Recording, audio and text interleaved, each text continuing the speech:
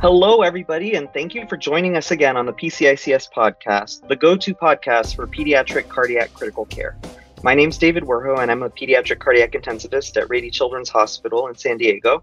I'm joined by my co-host, Deanna Xanatos, a pediatric cardiac intensivist at Norton Children's Hospital, University of Louisville. And today we have the honor of speaking with our guests, Dr. Anthony Chang and Dr. Jeffrey Jacobs, two of the founding members of PCICS, about the impetus behind the formation of the society, how the society has changed over the years, and how being a part of the society has influenced their careers. Thank you so much to both of you for joining us. Good to be here. Yeah, this is a special webinar session for me. Anytime I get to do anything with my good friend Anthony, it's a special time, but to do something with Anthony about the Pediatric Cardiac Intensive Care Society, now that's a big deal, and I'm excited about it. To start us off, Drs. Chang and Jacobs, please tell us where you are now, what are you doing currently, and we'll have Anthony go first. I am still a practicing pediatric cardiologist and have a special clinic for heart failure. Still around in the cardiac ICU occasionally, and stepped down from being the director of the Heart Institute here at Children's Hospital Orange County about 5 years ago, and taken on the role of the Chief Intelligence and Innovation Officer here at Children's Hospital Orange County. And Jeff, you want to go? Absolutely. So I'm at the University of Florida in Gainesville, where I'm a professor of surgery and pediatrics. I've been here for a year and a half. I'm a practicing pediatric cardiac surgeon here. I'm involved in the operating room, in the transplant program, in the ICU, and I spend a lot of time helping train residents, fellows, and medical students, which is quite enjoyable.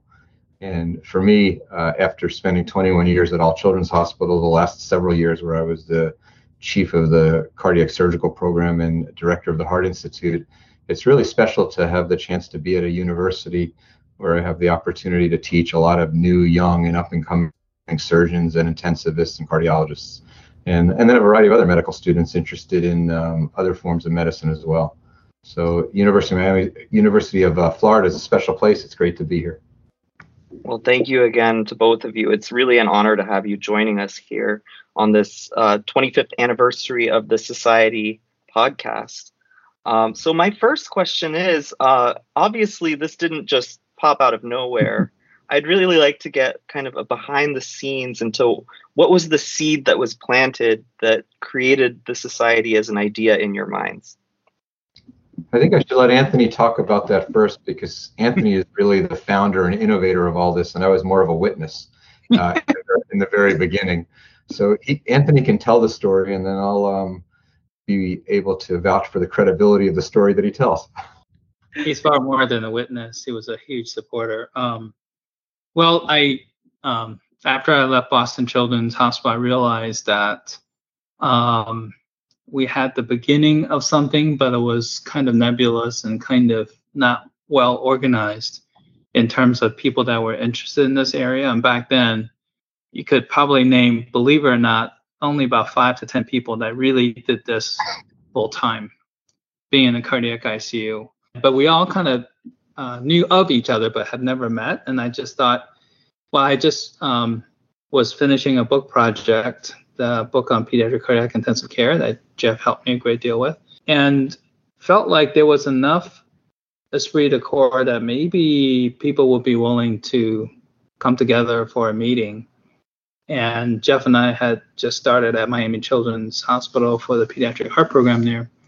And I thought, well, this will get us on the map, and also, more importantly, really convene the sort of people in this field, even though I know people were had not convened before and met each other before, because there was really no home, for people like us.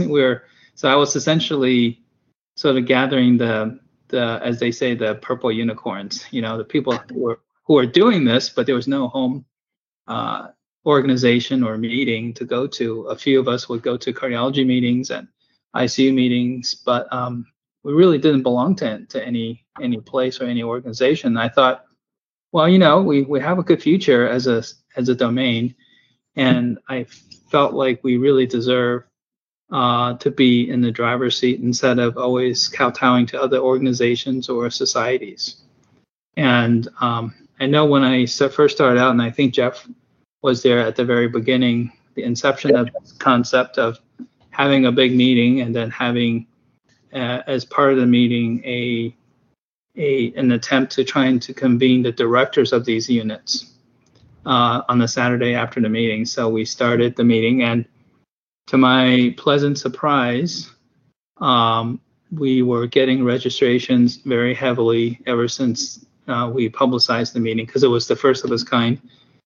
And we had to, because I had only about 400 for seating capacity at the Ritz-Carlton in Palm Beach, we had to close the meeting in terms of registration about 2 or 3 months before the meeting, which is almost unheard of. And this is especially comical because at least 2 of the speakers said they would come, but they were saying that there would be more speakers than attendees because they just weren't thinking people would come to such a specific topic, meeting like cardiac intensive care. Yeah, it was a really exciting time because this was a specialty that 10 years earlier didn't exist at all. And like Anthony said, at that time, there was only a handful of people who made their career doing it. And Anthony had authored this book, and we were a new program at Miami Children's Hospital with a bunch of new faculty. I had just left Great Ormond Street from training and joined Anthony. And there was this energy of, number one, creating a large meeting and having people from hopefully all over the country come to South Florida. And it was this week, 25 years ago, October 3rd through 5th, 1996. We were going to say, come down, be in nice weather, and learn about cardiac critical care. And for me, I learned a lot from that process. I learned from Anthony during those first 3 meetings how to organize and plan a multidisciplinary meeting, which is a skill that's really had a big impact on my whole career with organizing a lot of other meetings. And this was the first one, and all these people came together for the first time. The energy was palpable. And the meeting was almost a 24-hour event between science and academic activity and social programs in the evenings. It really was a very high energy level with world-class science and a lot of fun. And some of the major leaders in the field, and not only these, as Anthony said, unicorn cardiac intensivists, but some of the biggest name surgeons in the country came, and some of the biggest name cardiologists as well. And at that first meeting, Aldo Castaneda was there, Von Starnes, Frank Hanley. And for me, it was pretty exciting to just be in the same room with them. I can remember Anthony had me moderating a session. Here I am 4 months out of training, and the moderators of the session is Aldo Castaneda, Frank Hanley, Von Starnes, and me. And I remember sitting up there and thinking, I thought of the Sesame Street song, one of these things is not like the other, one of these things is not the same. And I was saying, what am I doing up here? Yeah. And it was a great thing because it was a chance for young, up-and-coming faculty to interact with world leaders. And I give Anthony a huge amount of credit for being able to put that together in a friendly, happy environment. Yeah, I'm so glad this meeting carried on the DNA of not just having a superior learning experience that's unique, but also build friendships and have fun at night, instead of, and Miami's so well built for that. And kind of glad that meeting stayed in Miami. I kind of insisted that from the very beginning because there was a lot of discussion about moving that meeting around and have it be in December, but move it to other places around the country. And I just felt like the magic of the meeting was, from the very beginning, was that it was such a nice place to relax. And we didn't, or I didn't tolerate anyone that's trying to one up anyone at the meeting, because I didn't want it to be like another American Heart, Association meeting or ACC where there's a lot of gamesmanship and they're just not, tell me about your failures or where you goofed. And, that kind of sentiment was really important to me, that you didn't bring your hubris to the meeting. You can have it at other meetings, but not at my meeting. So I think it's amazing too that this first meeting ended 25 years and 6 days ago. That was the last day of this, and I mean, other than the fact that that makes me feel very, very old, it also makes me feel very, very nostalgic. I mean, my gosh, how could that be 25 years ago? But there it was. And you're right. I was also very glad that it stayed in South Florida and stayed in Miami. And the Breakers was a great location, and the Lowe's is a great location. It creates an opportunity for social interactions with faculty from all over the world, which, I mean, to be honest, that's half the ballgame. You learn a lot from these people, but you also learn who they are, so they become your friends. And then when you have a difficult patient or a challenging career decision to make, you call up your friends that you might have had dinner with on South Beach, because they're your friends and they're your friends forever. I expected like maybe 200 or 300 people, but I didn't expect closing out the meeting 2 or 3 months before the meeting, because we were already surpassing 400. We ended up having to promise people that couldn't get into the meeting that they would be first to register for the following year, because I had to come up with something to appease people that were sometimes emotionally very upset on the phone with me about not being able to register. It's sort of like this hit Broadway show that you want to get into, and these are people that are used to getting their way, right? So cardiologists, cardiac surgeons, and leaders in the field, and some very famous people called me to get in. They weren't invited as speakers, but they want to come to the meeting. So it was very awkward for me to say no, and I had to say that we'll have a meeting that's even better than this year. Next year, I already locked in on the dates and the location of the hotel, and we had over 200 people on that waiting list. So in other words, we could have, if we had a hotel big enough, we could have had 600 or 700 the first year. And you got to think about the era too. So people are coming to this meeting with their slide carousels, right? I mean, PowerPoint was kind of a newish thing. To get your laptop to talk to the projector, and most of the people had carousels with slides. That was the only year that I allowed that. The following year, I said, if you have a carousel, we won't be able to do anything. Yeah, I remember that, and it was a shocker, because the second meeting, we had people that said they were not going to come and give a talk. Carousels were banned that second year, and everybody had to use PowerPoint. I think I might have been the first at this meeting anyway to embed movies into my slides, and I think Jeff may have even helped me with that. And I remember when I played it, there was this collective ooh from the audience. Like, I mean, you would totally laugh, but it was like the first time anyone has seen a movie inside. All that stuff was just so new. In terms of the people registering for the meeting, I remember there were a couple of funny stories. First of all, I was hearing from friends I had not heard from like since medical school or residency, and these people were they knew me, so they would call me trying to get a ticket basically to come in.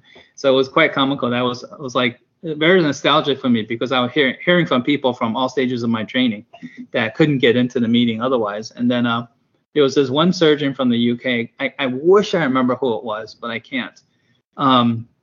Called me and said, my secretary said, there's a doctor on the phone from England, and he's insisting on talking to you. So I said, sure. I got on the phone, and he's like, are you Anthony Chang? I said, yes. Are you the chair of this meeting? Yes. I just want you to know that I'm at Heathrow Airport, and I bought a ticket to come to Miami. And I don't care if you're close to registration. I'm coming to Miami to go to your meeting. And I said, are you technically like crashing my meeting? I said, what do you mean? I said, I have no more seats. I said, I don't care. And he said, I don't care if I have to stand for 3 days. I'm coming to your meeting.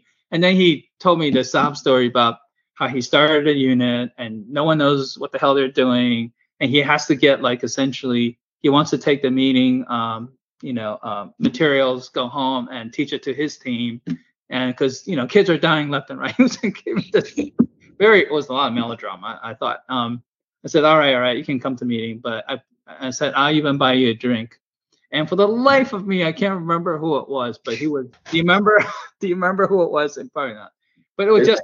I want to think it was Martin Elliott, but the ICU at GOS at that time was pretty good. It was Alan Goldman was there, and Duncan McRae. Yeah, he was essentially crashing my meeting. So, but that was the sense of sort of this is something special. This is something that a special domain that people need to get get more knowledge from and get better at, because kids with heart disease and heart surgery is a big deal. And the sophistication of surgery gotten to the point where a lot was riding on the perioperative care now. It's like the surgeons had their, this is the era of switches now being done more routinely without any complications. And I'd done my training with Bill Norwood, so there were increasing number of centers, still a relatively not small number, but more and more centers were, hailing success at around 50% or more for stage 1. So now perioperative care is sort of, all eyes are on the perioperative care because, the surgery was coming along pretty exponentially, getting better and better. So, but the sense of desperation to be at this meeting was kind of, comical to me, that all of a sudden, there's this meeting and people knew that they had to be at this meeting because so many people were interested in sharing what they know. And remember, the textbook had just come out, so there wasn't any resource at the time. And now, you can search for everything. But back then, remember, there was no way you can search for information and no way to get wisdom from people that have done this for a few years or a decade. So there was this sense of desperation for information and kind of know-how.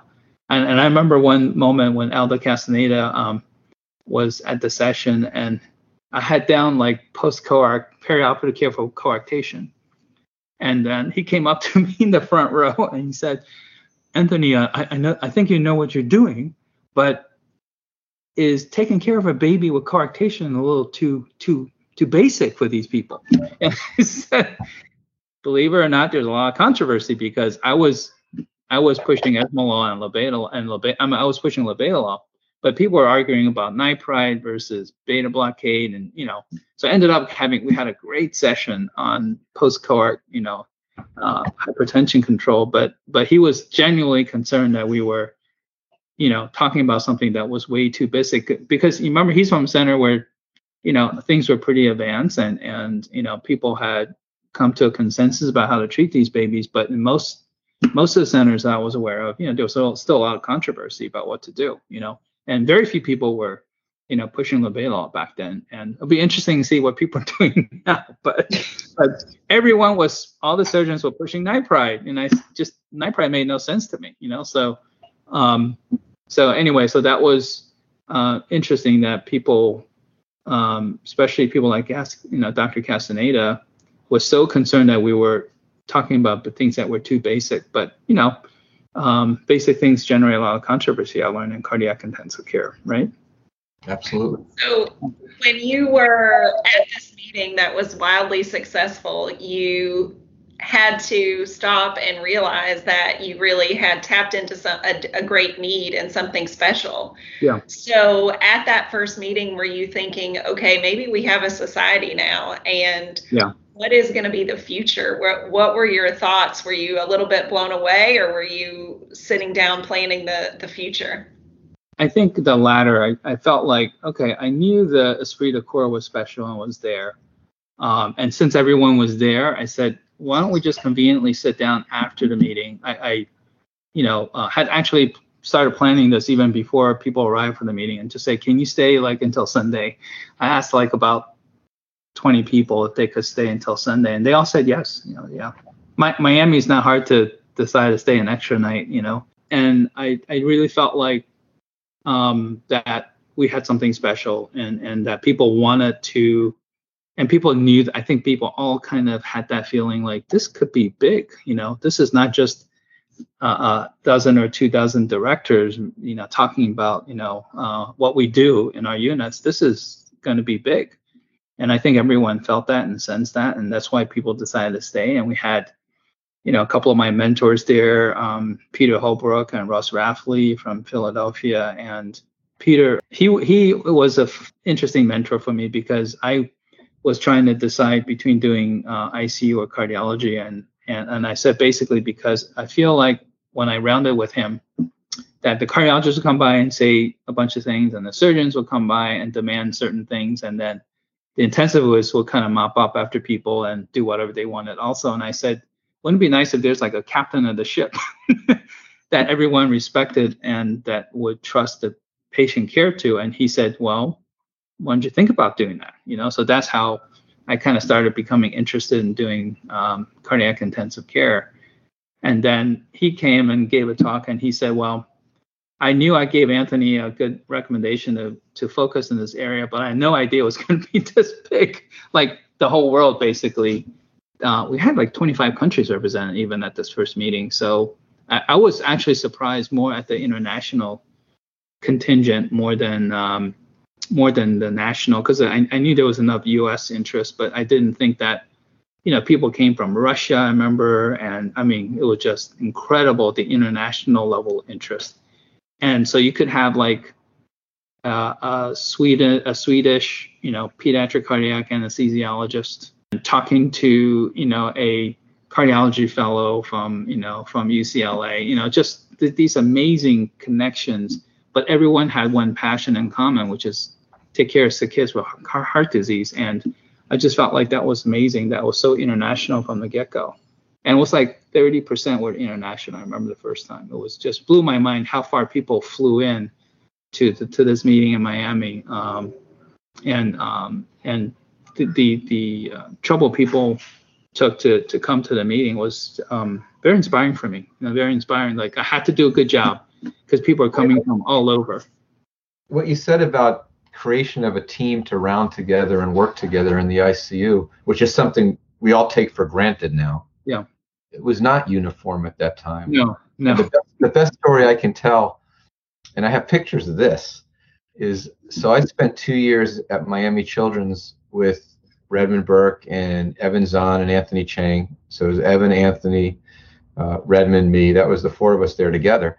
And a few other people were there, like Abdul Al-Dasani. After I left there, I went to All Children's, where I spent 21 years. And we had Anthony come up as a visiting professor about a year after I got to All Children's Hospital. And at that time, in my first year, the hospital had a private practice cardiac surgery group that I was in, a private practice pediatric cardiology group that was led by a cardiologist named George Giroux, and a private practice ICU group that was headed by an intensive care doctor named Al Saltiel, who actually, as a side note, hired Dave Cooper at a training about 6 or 7 years later. And the way we worked then was that the surgeons would come in knowing that our first case started at 7 a.m., and we would round the ICU and see all the ICU patients and write our notes in the paper charts, looking at the paper flow sheets, kind of between 6 and 7 a.m. And by 7 a.m., we'd be in the operating room. And then sometime between 8 and 9, the intensivists would all come through, and they were covering both the general pediatric ICU and the cardiac ICU. And then later in the afternoon or early midday kind of cardiologists would come in, and each group would come in, see the patients, and write a note. And you'd have this paper chart with a note from the surgeons, a note from the intensivists, a note from the cardiologist. And the way that three teams would communicate with each other was with these handwritten notes. And Anthony came in, and he was our visiting professor, and he says, I want you to get everybody to meet at 7 a.m. in front of the first bed, cardiologists, surgeons, and intensive care doctors. And we've got pictures. It was the first time in the history of our program at All Children's Hospital that we had multidisciplinary rounds. And there was Anthony, and there was the ICU team, and the surgical team, and the cardiology team, and we walked together from bed to bed to bed, seeing all the patients. And then the surgeons went to the OR, and the cardiologists went to their clinic, and the intensivists stayed in the ICU and did their thing. But that it's something we take so much for granted. But I've got a picture of the first time we ever made multidisciplinary rounds, and we did it at our place because Anthony came up as a visiting professor, and he said, we're going to make multidisciplinary rounds. And we liked it so much that we did it every single day after that. Actually, that's not exactly true. We liked it so much that for a year we did it on Mondays, Wednesdays, and Fridays. We weren't going to do it every day because our routine was so good. So we did it Monday, Wednesday, Friday, and on Tuesday, Thursday, and on the weekends, we did our usual thing on our own. And then eventually we realized this is the way to do it. And after another year or so, we were doing it every single day. And that concept of creating a multidisciplinary team to take care of critically ill children, while it was, the way they do it at Great Ormond Street and Boston Children's Hospital at that point in time, was not the way they did it at most places.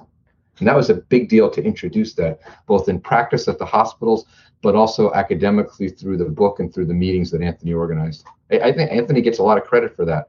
And people always say, well, Anthony was involved with the development of milrinone, and he was involved in the postoperative management of neonates for this problem or that problem. I think the biggest concept was popularizing the idea of a multidisciplinary team to care for critically ill children. And that's something that was uncommon, and Anthony led the charge to popularize that. That's a big deal.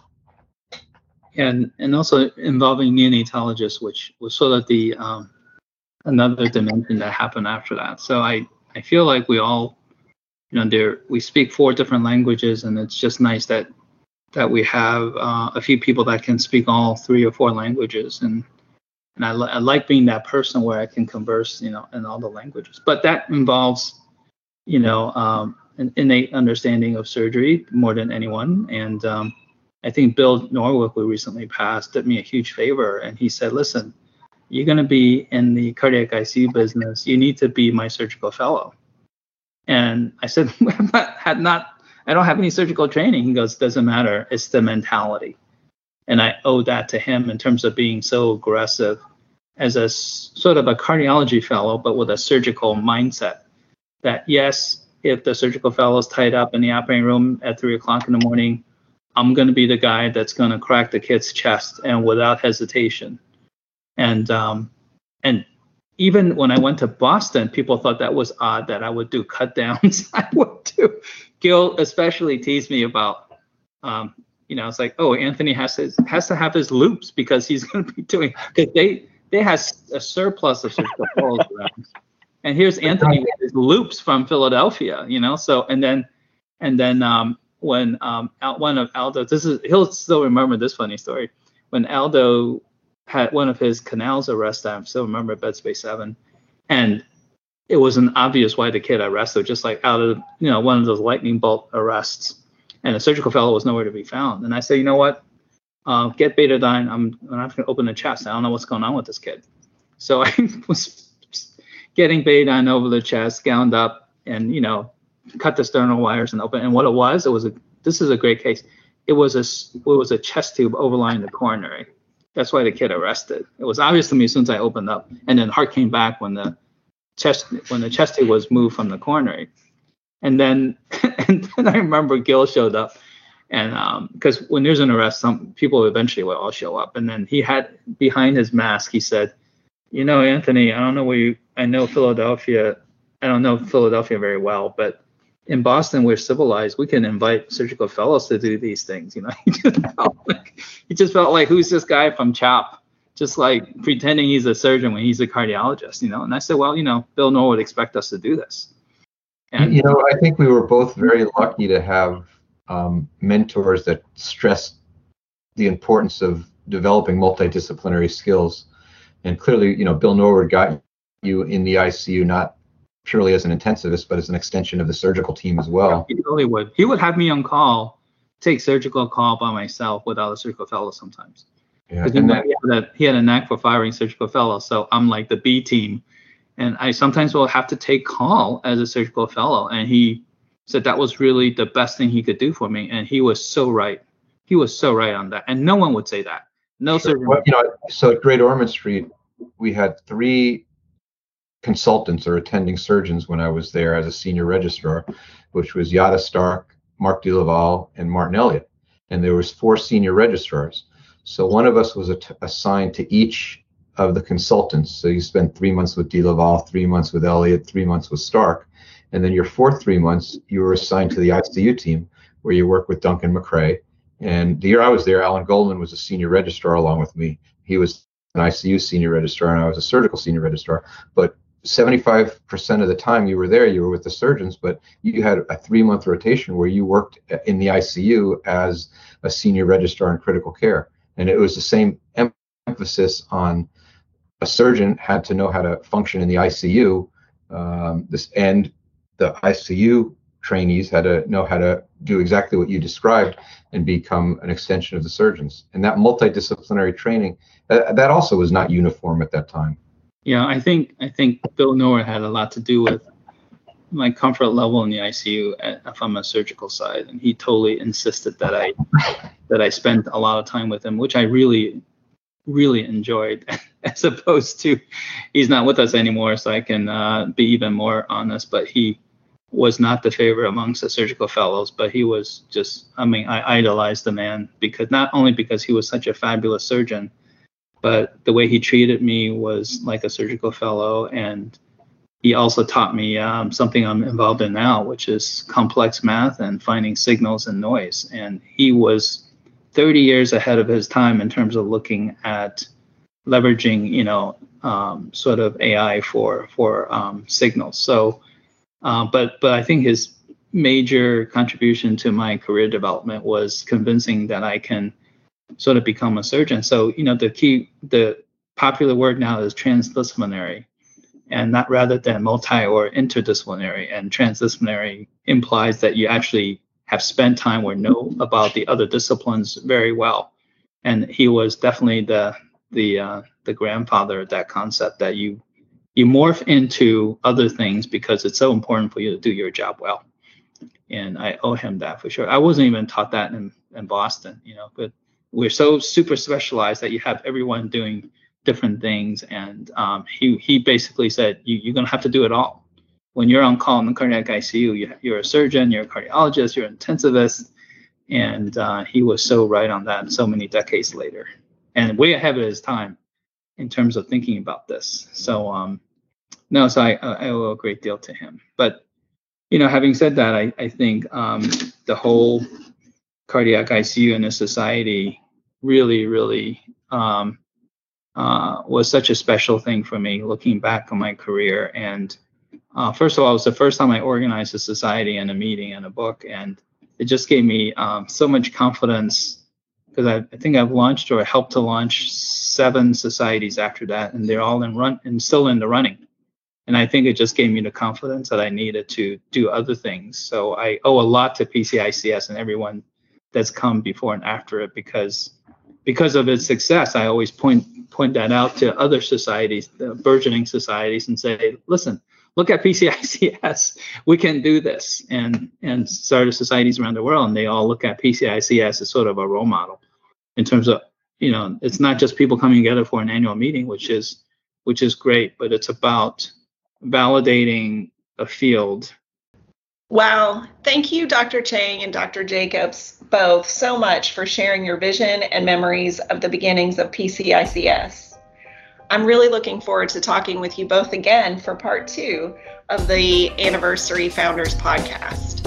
To all of our listeners, thank you for listening to the PCICS podcast. Please don't forget to follow us on Twitter, Facebook, and Instagram. And please subscribe to this podcast on Apple Podcasts, iHeartRadio, Spotify, or wherever you listen to podcasts. Please visit our website, pcics.org, where you can find more information about how to become a member and enjoy updated info on educational resources, meetings, job listings, and much more.